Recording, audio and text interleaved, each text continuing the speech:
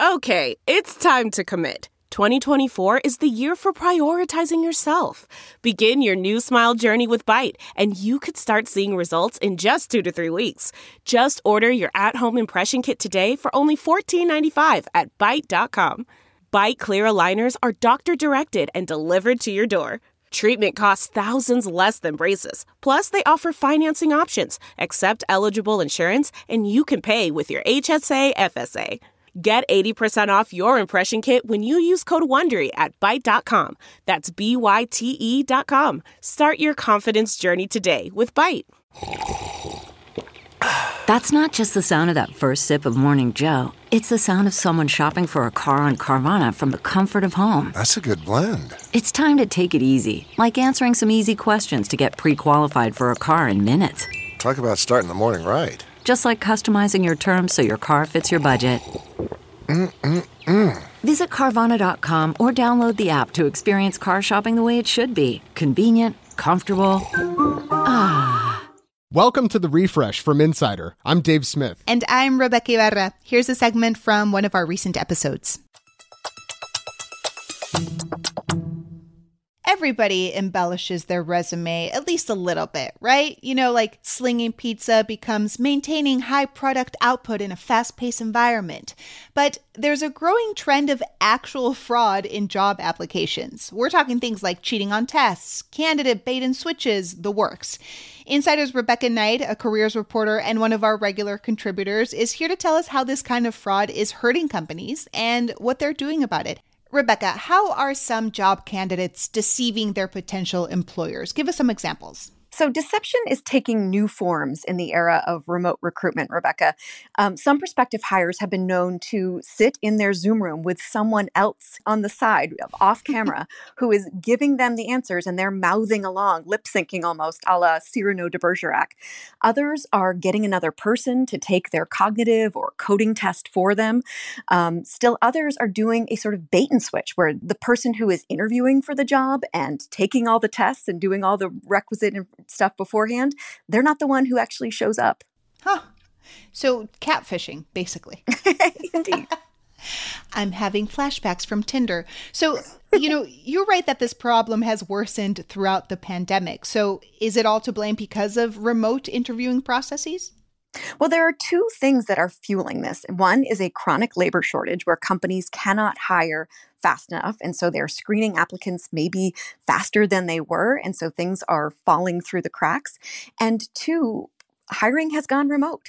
In the before times, a candidate would come to an office. They would meet a hiring manager face to face. They might take a coding test or do some sort of whiteboarding exercise in front of an actual human. But nowadays, things are done online. And so people can get up to some trickery. What effect is this having on companies? Well, it's really expensive. I mean, first of all, it's frustrating that they're hiring people who are not who they say they are, who don't have the skills that they claim to possess. They have to spend a lot of money to re-recruit new candidates. There's lost productivity because the person who's now doing the job can't do the job. And that, of course, is a strain on team morale because colleagues notice this and it's frustrating for them too. Is this problem still mostly anecdotal, or can we put it into numbers? According to Glider AI, which is a talent recruiting software company, they say that candidate fraud has doubled since the pandemic began. And I spoke with an executive there who said it's probably around 10% of candidates who try to do this. He said it is the vast majority of candidates may do that little pizza trick that you talked about in the intro there. But the vast majority of candidates are on the up and up. They are who they say they are. But there are some bad apples. So you're right that some companies are now actually using AI-powered tools to catch these fraudsters. How does that work?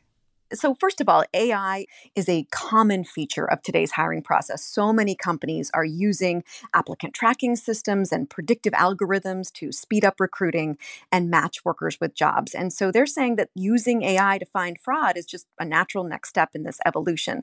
So some tools are detecting cheating and plagiarism in technical assessments by identifying questionable patterns of behavior. So for example, a candidate might leave a question blank for a long time. The AI would detect that another browser was coming up, and then they would see that something has been cut and pasted into a document. So that's an obvious plagiarism right there.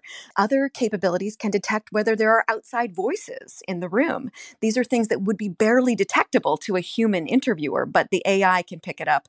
And others can even analyze the test area and detect whether a remote desktop is being used.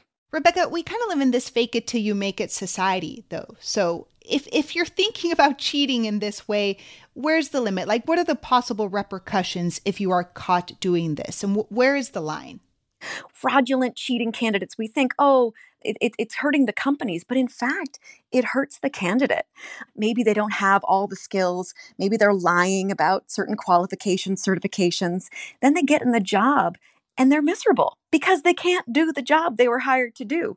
So then they're feeling bad about themselves. They're not fitting in at the company because their colleagues know that they're inferior, and it probably won't last as long in tenure either.